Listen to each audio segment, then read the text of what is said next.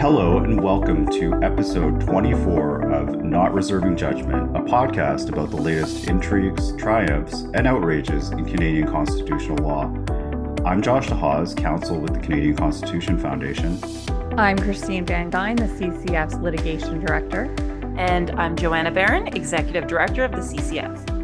In today's episode, we'll tell you about the thought-provoking speech that Supreme Court Justice Malcolm Rowe gave at the Runnymede Society's annual conference this weekend. I'll walk you through a Supreme Court decision that found Ontario Premier Doug Ford was entitled to keep his ministerial mandate letters secret. And we'll share our bad legal takes of the week, where we take a lighthearted look at some legal opinions that didn't quite land. But first, I'm going to tell you about a senior Montreal Police officer who believes he was demoted for privately donating $20 to the Freedom Convoy. The three of us, we've spent the last couple weeks fielding dozens of media requests after our victory against Justin Trudeau's unlawful invocation of the Emergency Act. And one of the questions that keeps coming up for us is, can people who were impacted by this decision in some way sue for damages or otherwise sue? And the answer to that question is, sorry, consult your own lawyer. It's going to depend on your own particular situation. There are also limitation periods involved here. So if it's something you're thinking about, you'd want to move sooner than later. But for people who already have litigation underway, the more I think about it, the more I think it's possible that this ruling could, at least in some small ways, help their cases, especially if they weren't involved in the activity that the judge found was unlawful, like, actually blockading the streets. And one case where I think Justice Mosley's ruling might have a positive impact like this is this case of Patrick Lavallee, who is a Montreal police officer. And this story was recently brought to our attention by a donor from Quebec.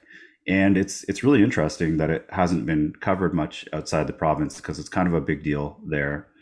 So Mr. Lavallee he's a well-known Montreal police officer, and this is because he was perhaps the first openly gay officer to really climb up the ranks of the Montreal Police. And he also ran recently to be chief of the police, and he wasn't successful in that, but he's fairly well known from that run. And according to Le Devoir, in early January 2022, Lavallee got promoted to head of the Integrity and External Services Division. And not long after that, he anonymously gave a $20 donation to the Freedom Convoy through the fundraising website GiveSendGo. So GiveSendGo, you might recall, was the second website that the Freedom Convoy organizers were using to try and raise money. This was money to, rent out hotels and also to, buy fuel for the trucks, which were parked in downtown Ottawa. GiveSendGo was the second website that raised money, and Ontario actually went to court and successfully froze those funds. That didn't stop hackers, far left hackers, frankly, from stealing the names, email addresses, and other information from the people who had donated to GiveSendGo. And they put this in a spreadsheet. It was posted online. I remember the Toronto Star was doing investigative stories into who are these people who were donating to this convoy, engaged in, wrongthink and supporting these terrible people. And Lavallee, when he made his donation, he didn't use his real name, but he did use an email address, which was policier@me.com. And this was recognized when Montreal Police decided to try and find out if any of their officers were on the donor list as, probably a police officer from Quebec. And they figured out it was him. He admitted to this $20 donation, and that led to the demotion, or so it seems, at least. That's what the timing would suggest. And Lavallee sees this as constructive dismissal, which is, in layman terms, where your employer, treats you really badly to try and get you to quit, because it's better for them if you quit than if they have to dismiss you, because if they dismiss you, they're going to have to pay you out. And so late last year, a labor tribunal found that Lavallee was technically management. And so he had to, fight this in Superior Court. And so in the meantime, he continues to fight, but it looks like his career has at least been tarnished by this whole media scandal and demotion for a $20 donation. And Lavallee is not the only one who's been going through this. There was a police officer in Windsor, Ontario, named Michael Briscoe, and he was found guilty of discreditable conduct last year and ordered to forfeit 80 hours of pay after he privately donated $50 to the Freedom Convoy. I believe he's appealing that at the moment. And, Lavallee's situation also got me thinking about this other case, Jonker in West Lincoln, which is a case where this municipality, West Lincoln, punished Jonker under what else? A municipal code of conduct for having attended the Freedom Convoy protest. And, last year's Superior Court agreed with the municipality that it was not open to the Integrity Commission to conclude that this protest was legal after the February 14th invocation of the Emergencies Act. But the court said they would leave it open to a future day to determine at what point this protest ceased to be legal. Reading between the lines, Justice Mosley's decision suggests that the protest was in some manifestations lawful, but in others unlawful. So you might be able to make a case that donating to the Freedom Convoy was not supporting illegal activity. On the other hand, he does say, quote, gatherings that employ physical force in the form of enduring or intractable occupations of public space that block local residents' ability to carry out their functions of their daily lives in order to compel agreement with an objective are not constitutionally protected. And so it's kind of hard to say whether or not this EA decision will really impact these employment cases or similar cases or not. And so if people are interested in that question, they should probably just consult their own lawyers. But I think it, if anything, I think it probably does help this EA decision. So Joanna and Christine, any thoughts on this case? Maybe Joanna, you want to go first, or?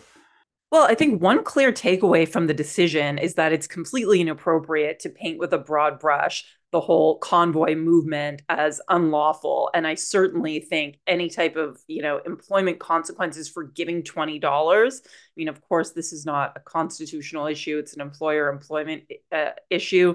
But that's like highly sus, right? Like it's really remote to me. Like I find it an absurdity to say by donating $20, you're like contributing or supporting an illegal blockade. And I think, cooler heads have prevailed about this whole matter, and everybody went a little crazy. And I do think if there's one sort of like, there's a useful exercise in Justice Mosley's decision of being very clear that, like, yes, there was unlawful conduct, but no, that does not mean that everybody who showed up with a placard who was frustrated about mandates was gearing up to stage a coup. So I find this story shocking, and it should be getting more national attention. So we'll be watching it to see what happens. What do you think, Christine? Yeah, I think that that's the right take. So obviously, management has pretty strong powers to discipline employees, and things that employees do outside of work that implicate the credibility of the employer can result in discipline. So I think, if you're, giving money to a protest that is, all is doing is having a blockade, I think that there could be potential for discipline. But here, he gave $20, and the protest entailed a lot of things that were illegal, but a lot of things that were not illegal. And that's part of the issue that came out of the Emergencies Act decision, is that you can't characterize this as a wholly illegal protest. I mean, part of the problem with the invocation of the Emergencies Act is that it prevented people from peacefully assembling on Parliament Hill with signs. I mean, how is the employer going to say what Mr. What's his name, Lavallee, wanted his money to go towards? Did he want it to go towards paying for coffees for someone peacefully standing on a sign, or did he want it to go towards a continued use of horns against which there was an injunction? I mean, that's going to be up to the employer to show that, but the $20 is I mean, it's so nominal for a man's career. Um, so I think the approach is right that you've outlined, Joanna and Josh, and that this case I think is going to present some problems, especially now with the way that the Emergencies Act decision at federal court has characterized the protest. That's it. I can move to my news headline, which, I'm a shameless self-promoter. So I'm going to talk about something that we did recently. So I want to talk about the conference that I and Joanna and Josh all just attended, that was put on by our affiliated group, the Runnymede Society, which for those of you who are listeners who may not know, we have an affiliated group called the Runnymede Society, which is a nonpartisan group of lawyers, law students, and legal scholars. And they have a conference every year called Law and Freedom. And I've been going since it first started. Joanna, you used to be the executive director at the Runnymede Society, and I remember some Founding national director, but who's keeping track? yeah, and I loved the conferences that you put on. I think this might have been the best uh, series of speakers that we have had yet. It included a keynote speech from Justice Malcolm Rowe of the Supreme Court of Canada. For those of you listening who might not know which one Justice Rowe is, he is the ginger. He's the red-headed judge to put a face or head of hair to a name. So Josh and I, we were sitting in the front table beside one another during Justice Rowe's speech.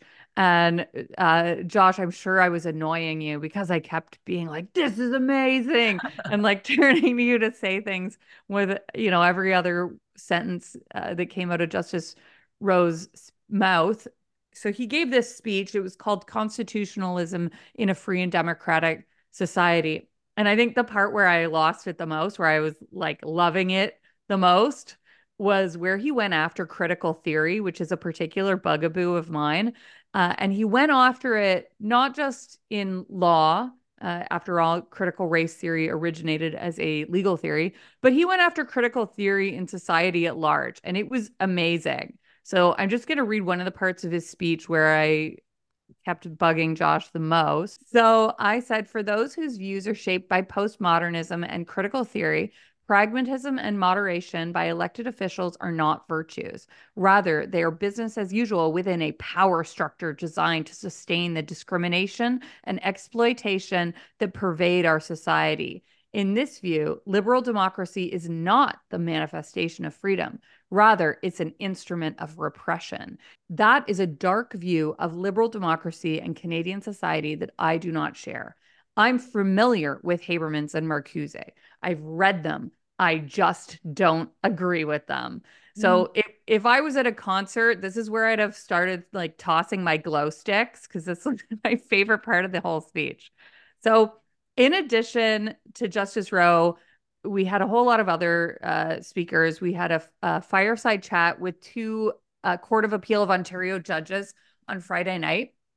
Justice Peter Lowers of the Court of Appeal of Ontario interviewed Chief Justice Tulloch, and he asked Justice Tulloch about his favorite books and about culture. Some highlights for me were Justice Tulloch discussing Western civilization and Aristotle, the need for greater civics education, the need for diversity of ideas, which is something that Runnymede Society is all about.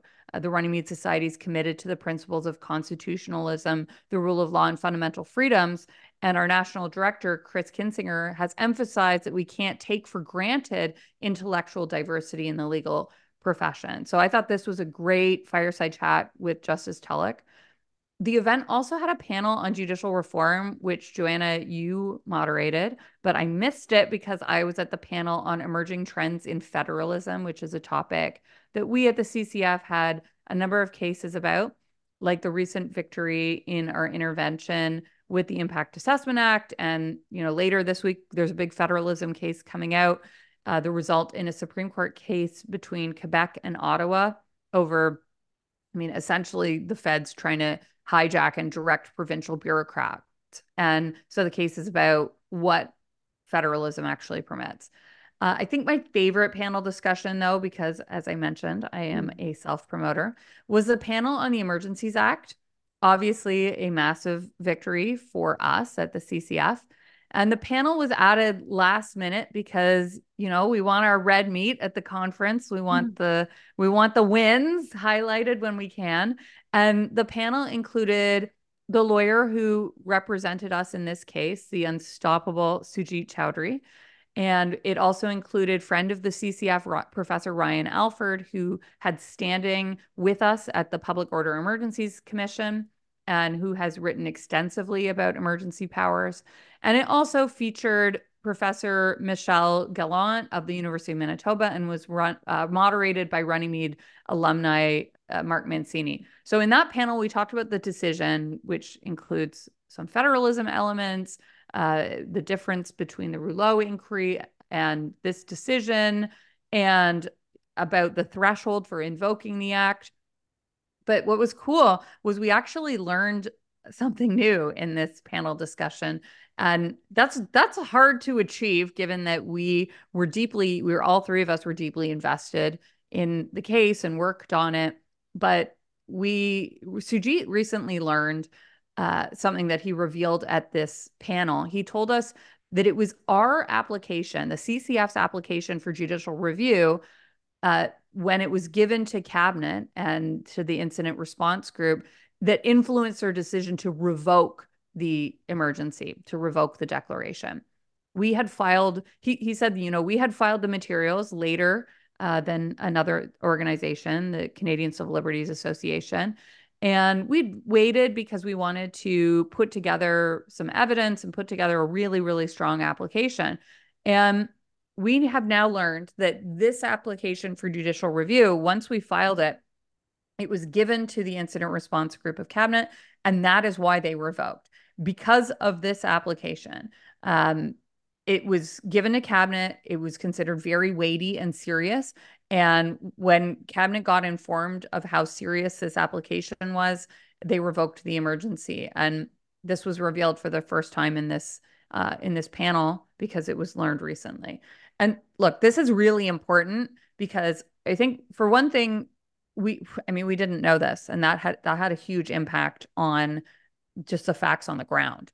And another thing to mention is a lot of credit has been given to the Senate for the revocation of the emergency.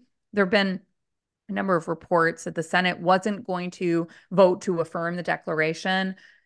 But, it's actually unclear. We don't know how the Senate was going to vote, and we don't have an answer to that. It could have gone one way or it could have gone the other.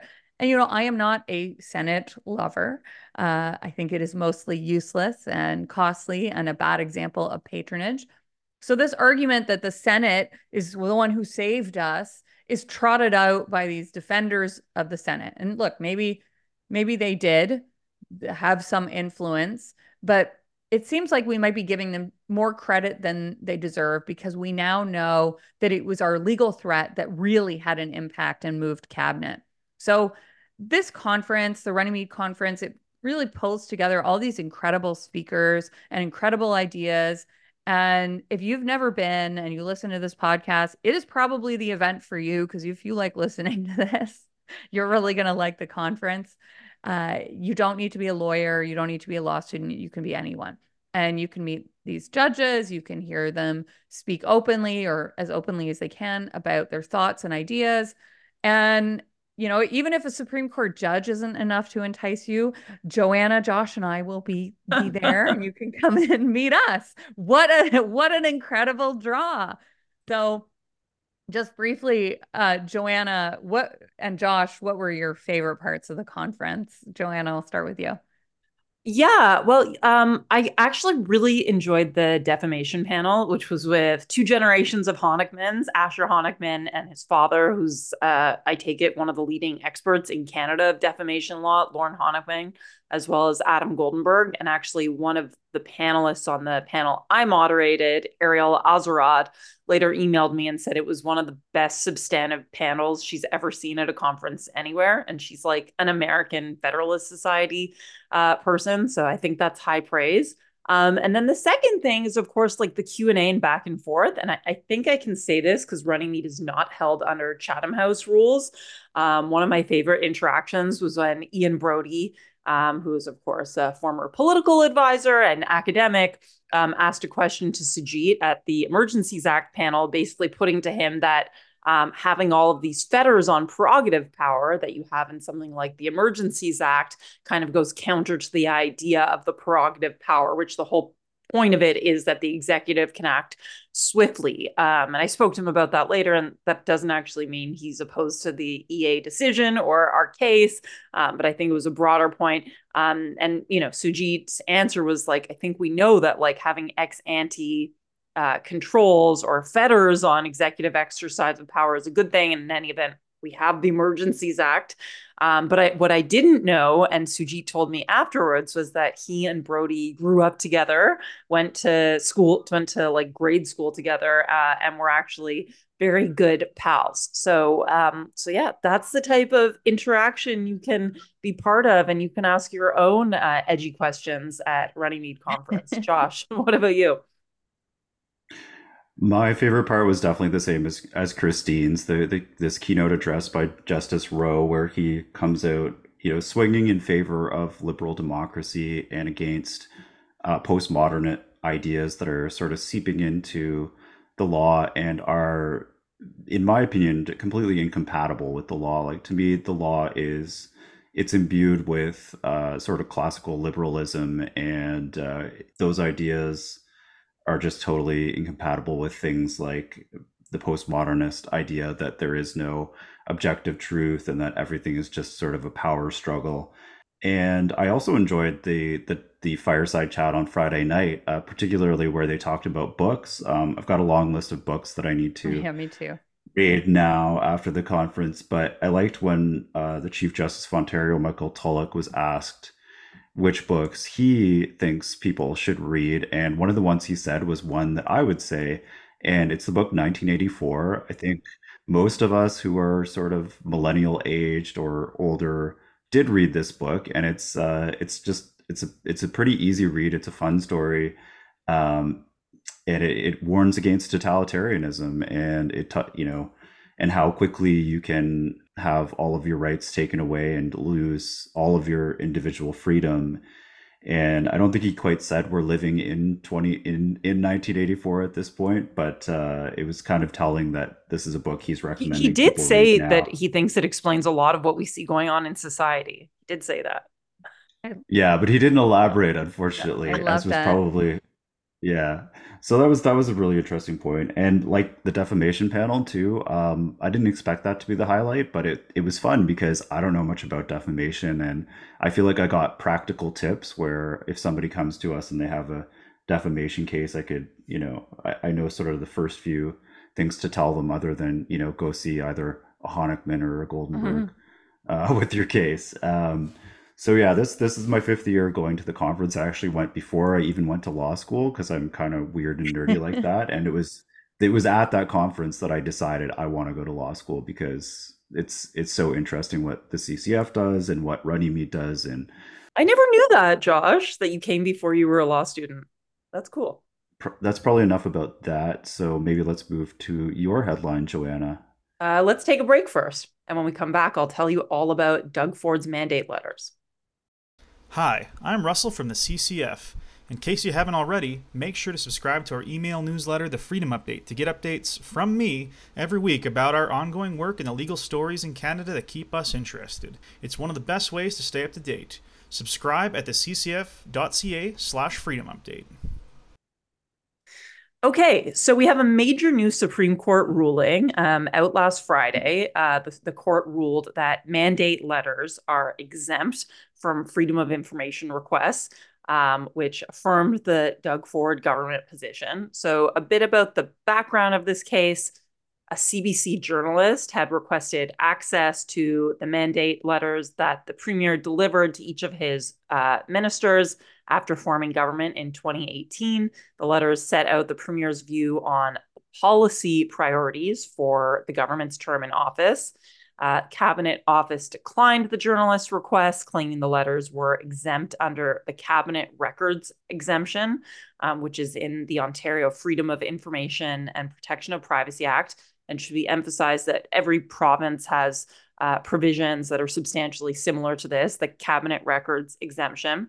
And that protects that records that would reveal the substance of deliberation of cabinet or in committee. So the CBC appealed this decision of the Cabinet Office to the Privacy Commissioner of Ontario, who found that the letters were not exempt and ordered the government to disclose them. That went to judicial review at the Divisional Court, which found that the Privacy Commissioner's decision was reasonable. And then it went up to the Court of Appeal, which also agreed that Doug Ford government should be ordered to disclose their mandate letters. There was a dissent by Justice Lowers, who also attended Runnymede Conference on Friday, by the way, and participated in the fireside chat with Justice Tulloch. And Justice Lowers found that the Privacy Commissioner's decision eroded the sphere of protection that the cabinet records exemption is intended to provide. So a bit about the decision from the Supreme Court. The Supreme Court found that the Privacy Commissioner didn't appreciate the importance of cabinet confidentiality in effective government and took an unreasonably narrow approach. So they ended up overturning Privacy Commissioner, Divisional Court, and the Ontario Court of Appeal. This is somewhat unusual, but of course the Supreme Court is an apex court, so they can do this. The decision was written by Justice Andromache Karakatsanis, who her main role before becoming a judge was being a longtime senior civil servant. So I thought it was interesting that she would be the one to write this. And she found that the mandate letters reflects the view of the Premier of the importance of certain policy priorities and can't be seen as like a settled set of decisions, but mark the initiation of a fluid process of policy formation within cabinet. And the letters themselves, therefore, could reveal the substance of cabinet deliberations. So how can mandate letters reveal cabinet deliberations? It would seem to be kind of a finished outcome. Well, the idea that Justice Karakatsanis, for a majority of the court, discusses in the decision is that the letters can reveal the government's priorities ahead of time. And premature disclosure of policy priorities can have a harmful effect. So without the mandate letters, you would just know which priorities the government elected to pursue when they pursue them. But if the mandate letters were disclosed, which, by the way, they ended up being, in this case, in the case of the 2018 mandate letters, they ended up being leaked to journalists anyways. But if you have sort of, I guess, like the full game plan laid out with goals A, B, C, and D, but in effect, you only see the government pursuing goals A and C or B and D, then you would be able to say, well, why didn't they pursue policy B? And the thought is that this goes to the substance of cabinet deliberation. And so in the decision, the majority of the court said that publicizing this decision-making process before the formulation and public promulgation of a final decision might increase the public pressure that stakeholders put on ministers and give rise to partisan criticism from their political opponents. And this scrutiny could ultimately paralyze the collective decision-making process that cabinet undergoes. But on the other hand of this argument is that the purpose of freedom of information legislation is to allow the media and by proxy the public access to the information that is required to hold governments accountable. And this decision certainly broadens the scope of what is considered a cabinet record. There's a lot of precedent on the Privacy Commissioner's side. So the CCF, we did not participate in this case, but the Canadian Civil Liberties Association did as an intervener. And their position was that the privacy legislation should exempt from disclosure only documents that would reveal who said what during the deliberative process. The Supreme Court, however, interpreted the quote-unquote substance of deliberations as covering a much broader sweep of cabinet discussions, which end only when a final decision on a policy issue, and I suppose when to actually pursue it, is formulated and publicly announced. Now, as for my thoughts, I've been going back and forth. Last night, I messaged you guys and said, I think the Supreme Court got it wrong. because I am certainly sympathetic to the purpose of freedom of information legislation. Even at the CCF, we do a fair amount of FOI requests, and I think this will certainly make that process more difficult. I also think, on the whole, Canada in general is a country that errs on the side of too little transparency and too much deference to secrecy. On the other hand, I also understand the importance of like the sort of robust candor, unhinged nature of cabinet deliberations. I understand that that's how this branch of government needs to function. So I'm a bit torn. I have concerns about the decision. I think a lot ended up hinging on this idea of like the timing of public announcements, and I'm just not sure how convincing of an argument that is. Um, but Josh, any thoughts about this decision? I know that you've come down firmly on one side. Yeah, I have many thoughts on this decision, and I can respond to that point you made about the timing.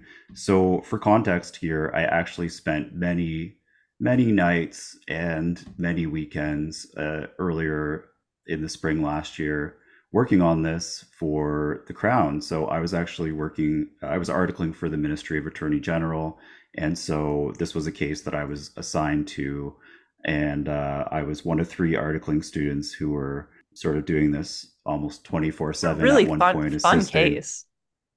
Oh yeah, it was a great case to be on. It was a wonderful experience, and kudos to the lawyers who won this: Nadia Lake, Judy Im, and Jennifer Boychuk, who are all, really smart litigators to work with. So in terms of the timing, I mean, that's basically what it comes down to. So if this is, in one sense, to me, this was always a pretty simple case. You're just doing statutory interpretation, and it's just on a couple words. It's, would this reveal the substance of deliberations of cabinet to have these records released? And if it would, the statute's clear that you cannot release those letters.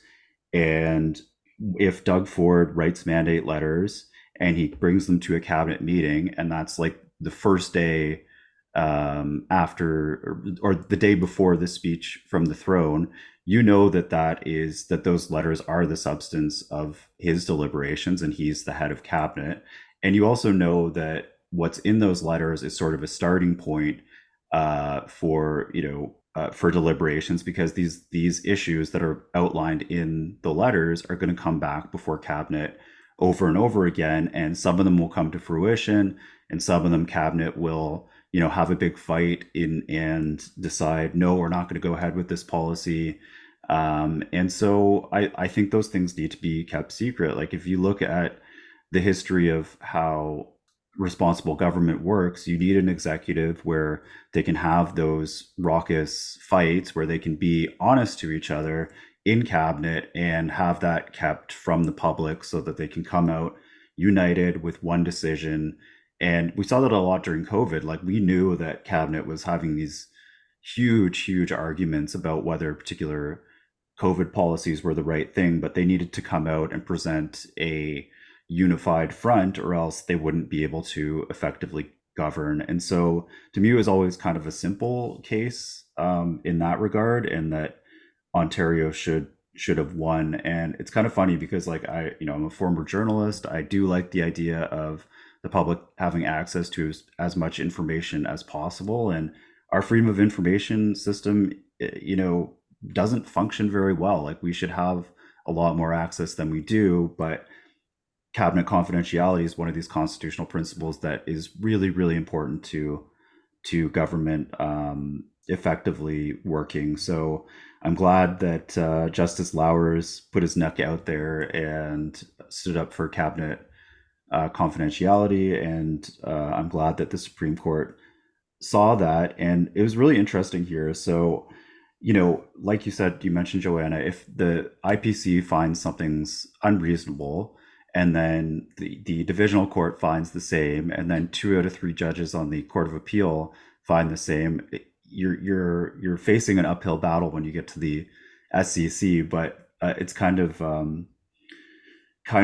fortuitous for Ontario's government that Justice Karakatsanis worked in government. You know, she was a secretary of the cabinet and she was clerk of the executive council in the Ontario government. So she's probably one of the leading experts in Canada on things like cabinet confidentiality.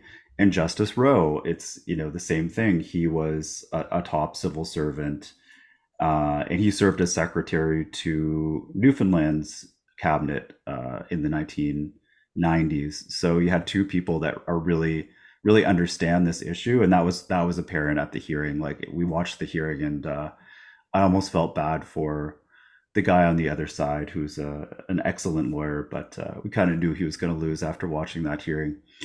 So I think that's all I want to say about that. Christine, do you have any thoughts on this? Joanna and I are sort of Joanna's torn. I'm on one side. What do you think? I mean, my insight is going to be really weak here because I haven't read the case and I haven't read the mandate letters, and I definitely did not work on this case. So you guys have a lot more insight into this than me. But I'm kind of interested in this issue that you brought up, Josh, of these some mandate letters are for public consumption and some are not, and these ones were not for public consumption. And I'm kind of curious into the strategic thinking behind Premier Ford when he just, blasted into office, like won the election and wrote these mandate letters, and if he'd given any thought to, like, usually these are public and usually uh they're for public consumption, and I don't want these ones to be, because I feel like there's a million ways you can give instruction to cabinet without calling them mandate letters. You can, there's all kinds of things you can put into memos to cabinet, I would imagine, and conversations at cabinet without having to take a legal battle all the way to the Supreme Court. So I'm kind of curious if he really had this principled view that I want to be able to write like private mandate letters, or if he just didn't know that this would cause a problem. I think I can give you some good context on that. So historically, mandate letters are secret, and they're considered, your marching orders from the premier. And it was, I believe, Dalton McGuinty decided at one point he was going to make his public, but at that point, the mandate letters just started being fake. So it's like once you know they're for public consumption, you don't put your actual policy priorities into those letters. You just, like you said, Christine, you call them something else. So, and then Justin Trudeau saw, I guess, McGuinty do that and win following that decision. Justin Trudeau said, we're going to pass a law that says mandate letters must be public, and I'm going to make mine public. But we all know that at that point, it just becomes a PR exercise. So if Doug Ford had lost, what would happen is his mandate letters would be like over the phone or over some private email that can't be FOI'd, right? So why destroy the cabinet confidentiality principle that's been with us throughout Westminster government? But do you think he came in just for a PR exercise? Do you think he came in with a principled view on that, or what do you think happened? I mean, maybe I can't ask you because you worked on the case.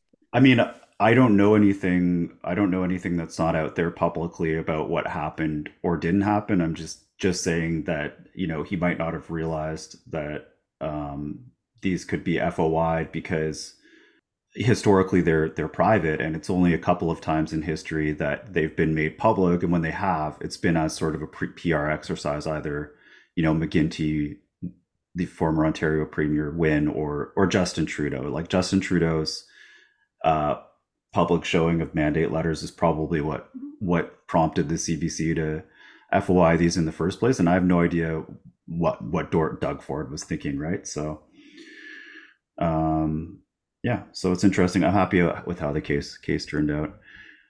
Anything more to say on this, Joanna or Christine, or should we move on to our bad legal takes? Let's do the bad legal takes. Yeah.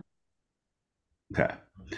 So I'll go first. So my bad legal take, and there were lots on this particular topic to choose from this week. It goes to Jennifer Koshan, who is a University of Calgary law professor who teaches feminist theory and human rights.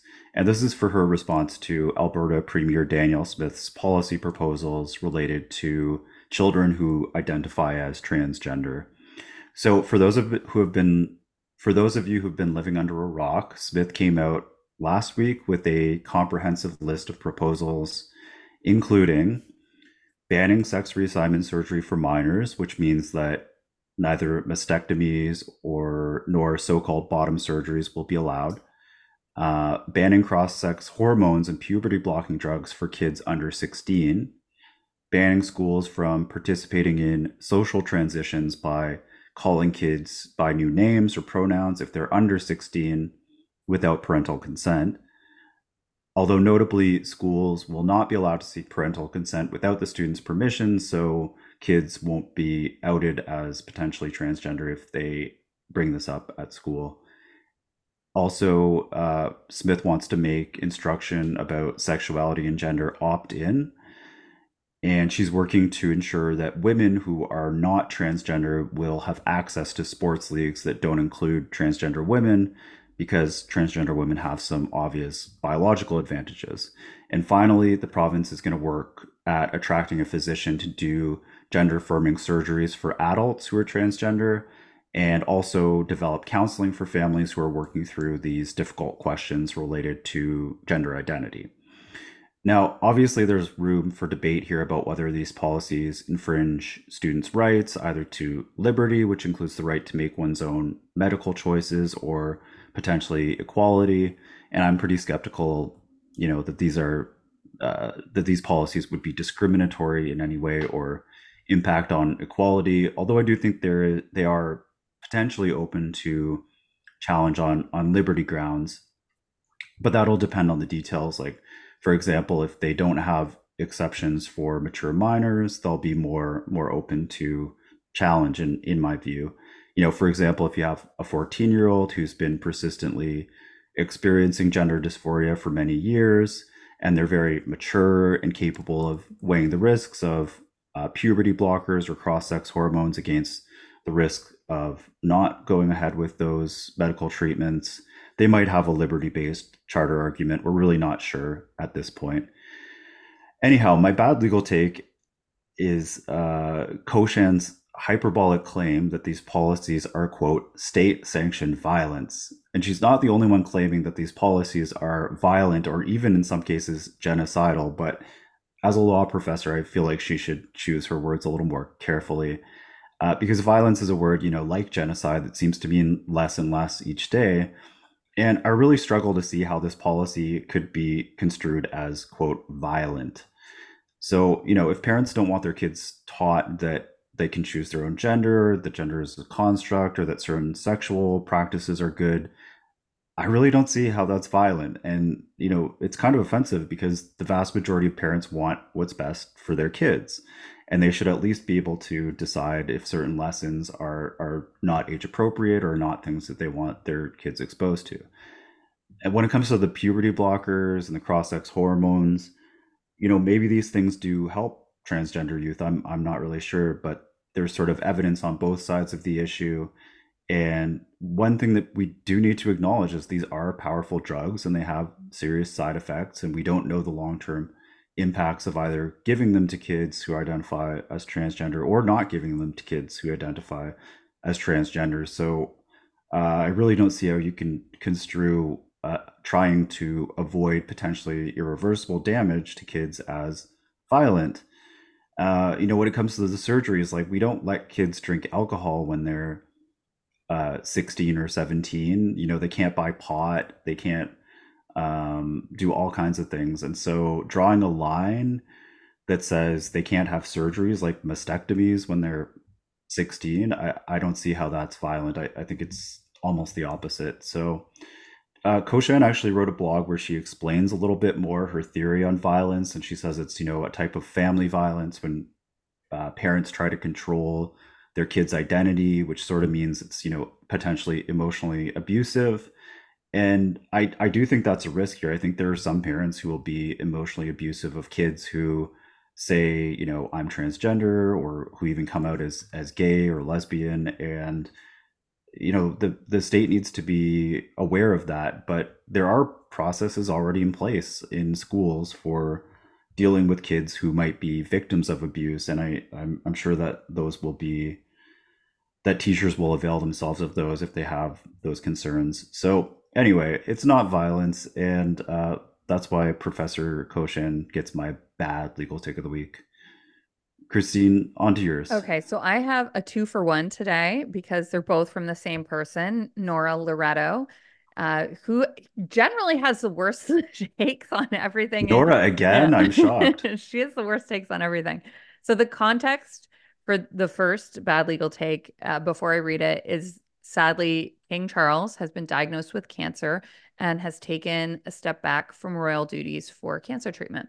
So Nora Loretto tweeted about this, saying a king and queen dying within 2 years can't ask for much more from the hand of God. So this is more like an evil tweet than a legal tweet, like many of Nora's. And I think that her MO is just to be provocative. Joanna, you said that this is not a legal tweet, but I'm going to explain why I think it is. Because Nora comes to this opinion because she believes in abolishing the monarchy.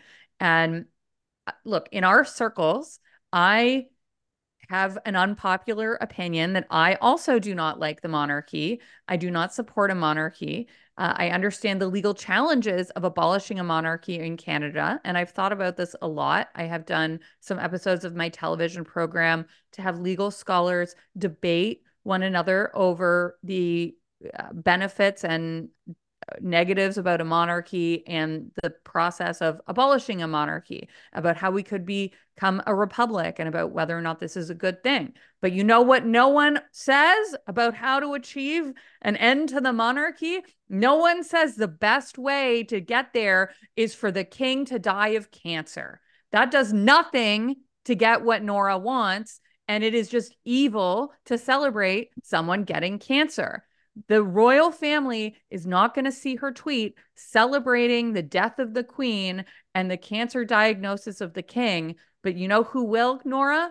Your friends and family who have been diagnosed with cancer or who have lost family members to cancer. And they will be horrified.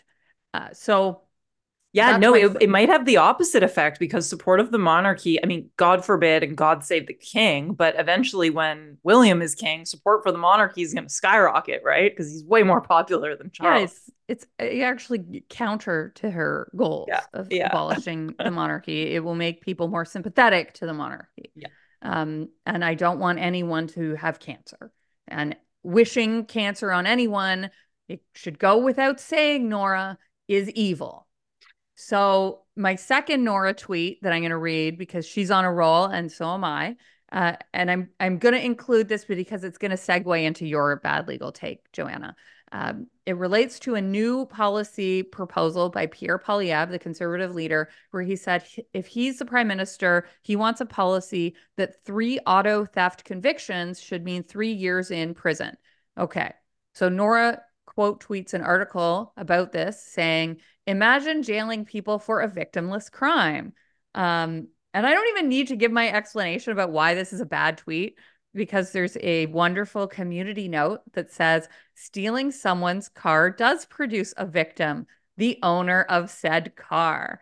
So I don't even think she can believe what she's saying, but maybe she's doing it for attention. And well, you've got it, Nora. We're paying attention to your dumb and evil views. But yes, of course, stealing a car makes the victim of the theft a victim, Nora. So, Joanna, you've got a bad legal take also related to this car theft jail policy, but it's from someone else. So who's yours from and what did they say? Yeah, so this announcement of Poilievre's really brought out the bad legal takes. So my bad legal take of the week goes to David Moskrop. He was responding again to this new policy that Poilievre says conservative government would end house arrest options for convicted auto thieves on their third offense and introduce a 3-year mandatory minimum sentence.